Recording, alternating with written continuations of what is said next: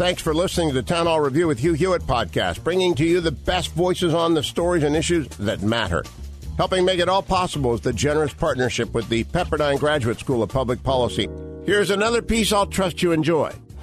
Secretary of State Michael Pompeo. Mr. Secretary, welcome back. Always good to talk to you.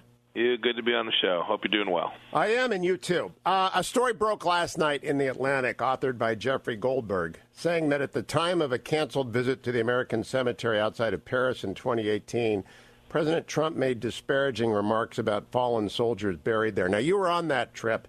Did you hear any such remark from the president? Never. Have you ever? You've been a lot with them, more than probably anyone other than Vice President. Have you ever heard him say anything like that about fallen soldiers? Those comments that, and I have not read the article, but I've seen the summaries would talk about him, suggest that he was saying something about soldiers being suckers or losers. I've never heard that. Indeed, just the opposite. I've been around him in lots of settings where there were both active duty military, guardsmen, reservists, veterans. This is a man who had the deepest respect for their service, and he always interacted with them in that way. He enjoys those times. He values those people. I don't understand, and I'll get to China and Iran in just a second, what has happened to the media. They ran a story, and I know Jeffrey Goldberg, fine reporter, with 4 unnamed sources by people who could say anything, Secretary Pompeo. What has happened to the media? I'll leave that to others.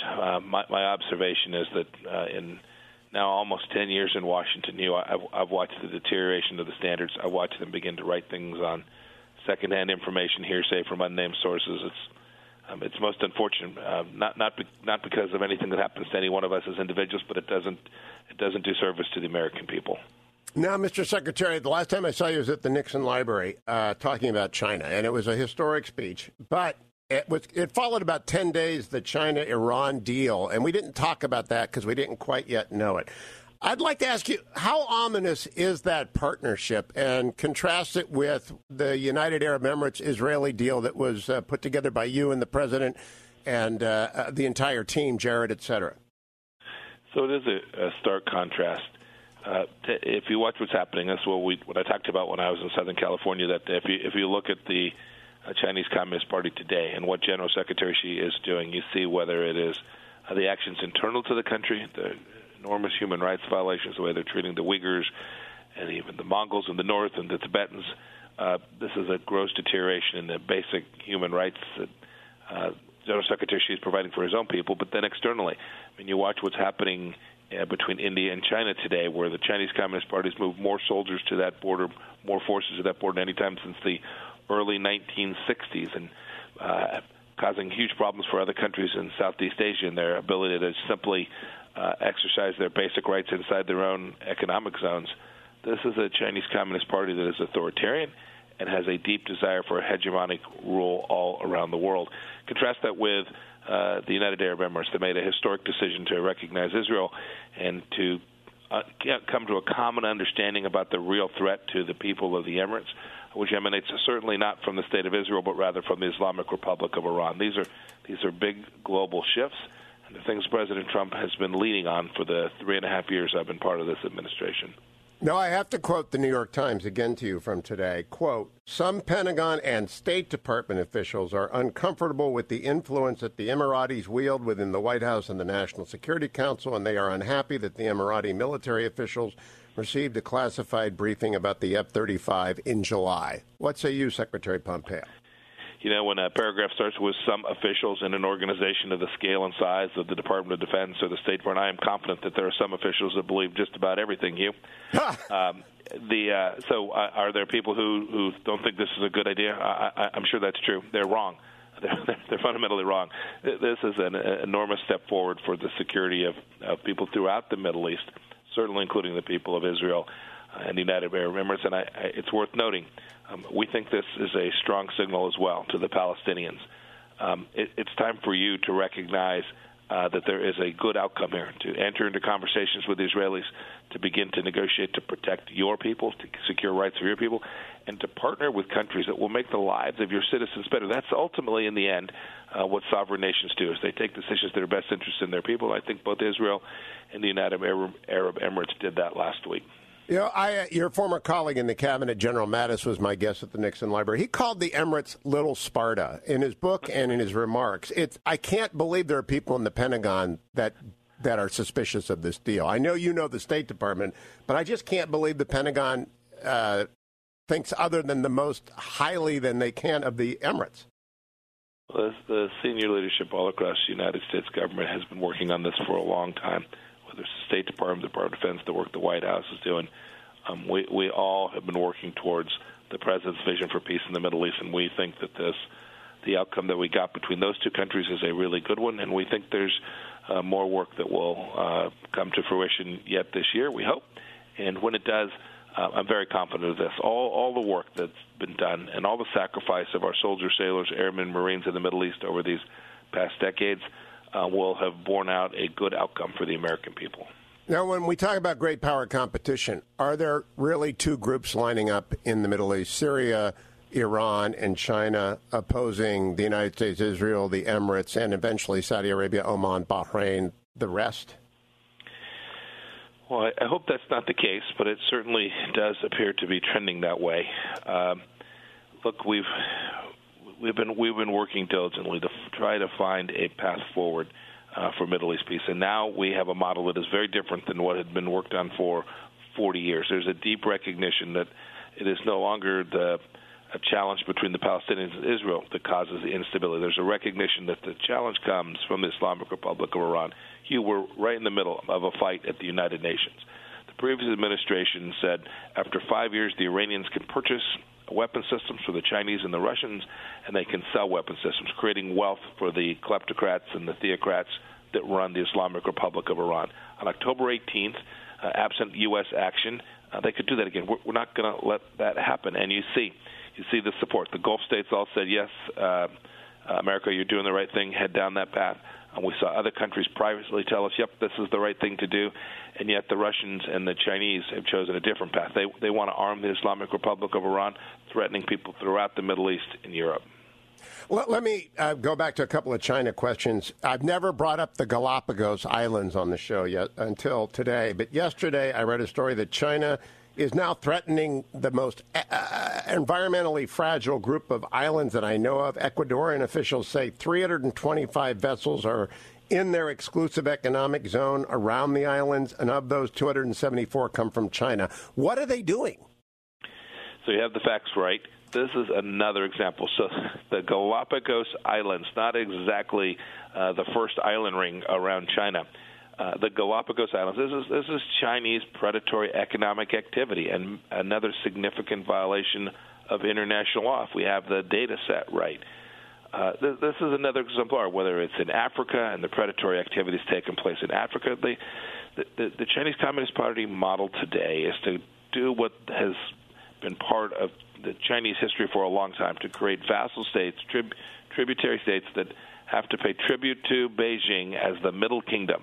There's a long history of this. It presents enormous risks to the world, and President Trump has recognized this presents real risk to the United States of America, and in every front, whether it's diplomatic or economic, the United States is pushing back. We're no longer going to take a knee or turn the other cheek. We're going to demand that the Chinese Communist Party behave in the same way we demand every other country does. Are we going to back up Ecuador in this conflict? Well, we've been working with them now for months to try and help them find a way through. But no one wants conflict there. Everyone wants a diplomatic resolution to this, and we've been working alongside them to help them achieve that. Okay, Mr. Secretary, China says they're making great progress on a vaccine. So does Russia. How are we going to trust either of these countries? And how are we going to trust the WHO when the WHO just flubbed it and China lied about the virus, and Russia, I don't know how we can trust them on anything. They're interfering with the election again. How can we possibly trust their claims on vaccines? When I spoke in Southern California that day with respect to Chinese Communist Party, I said distrust but verify. I think with respect to the vaccines that are coming out of these countries, that's precisely the right model that we'll have to use. The whole world will have to take a good hard look and make sure that we have real scientific data in the same way we demand of anyone that puts forward a vaccine for sale and for distribution. My confidence level in the WHO is near zero in its capability to act in a science-based way and not a political way.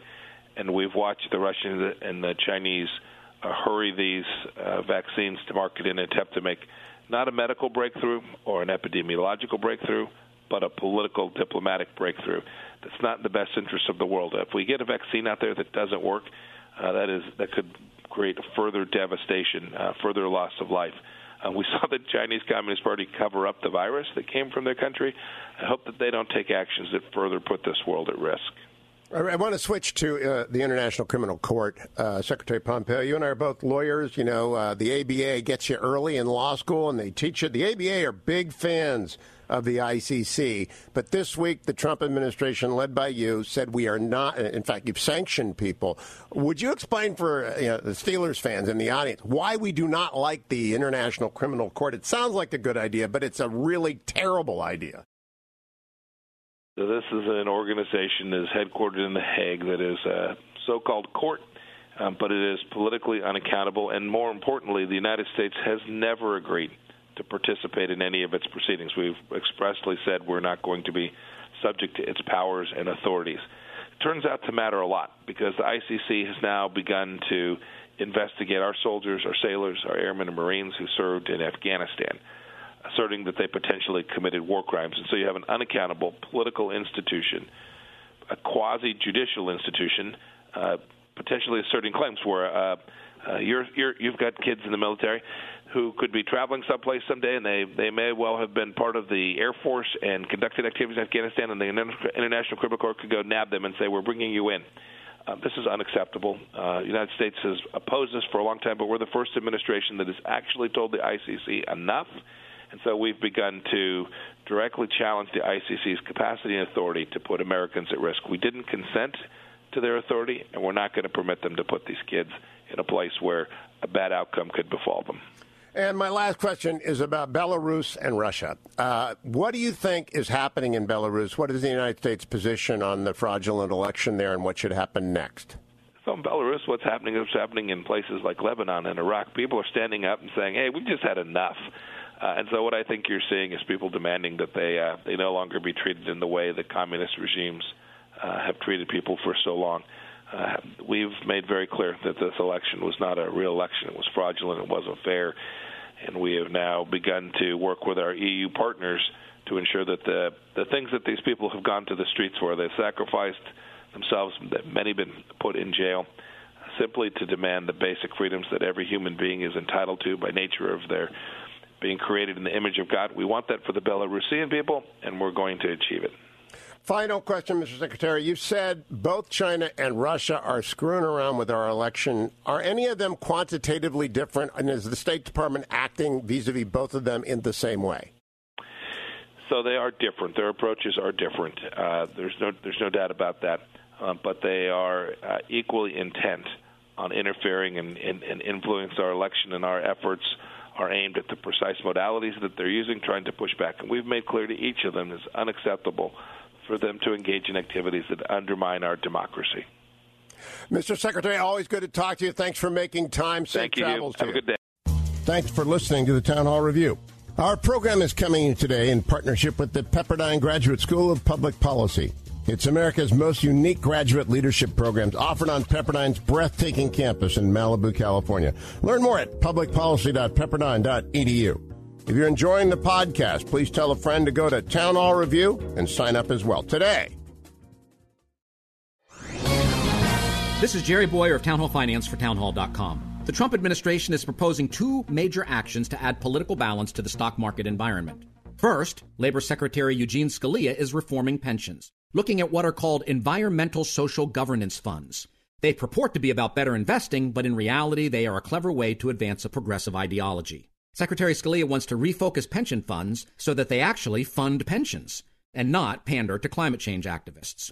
Second, the SEC is going after shareholder advisory services, where annual meetings include opaque votes on issues shareholders know nothing about. The bias, no surprise, is to the left. Now they'll be required to disclose their recommendations to public companies and publicize the company's responses.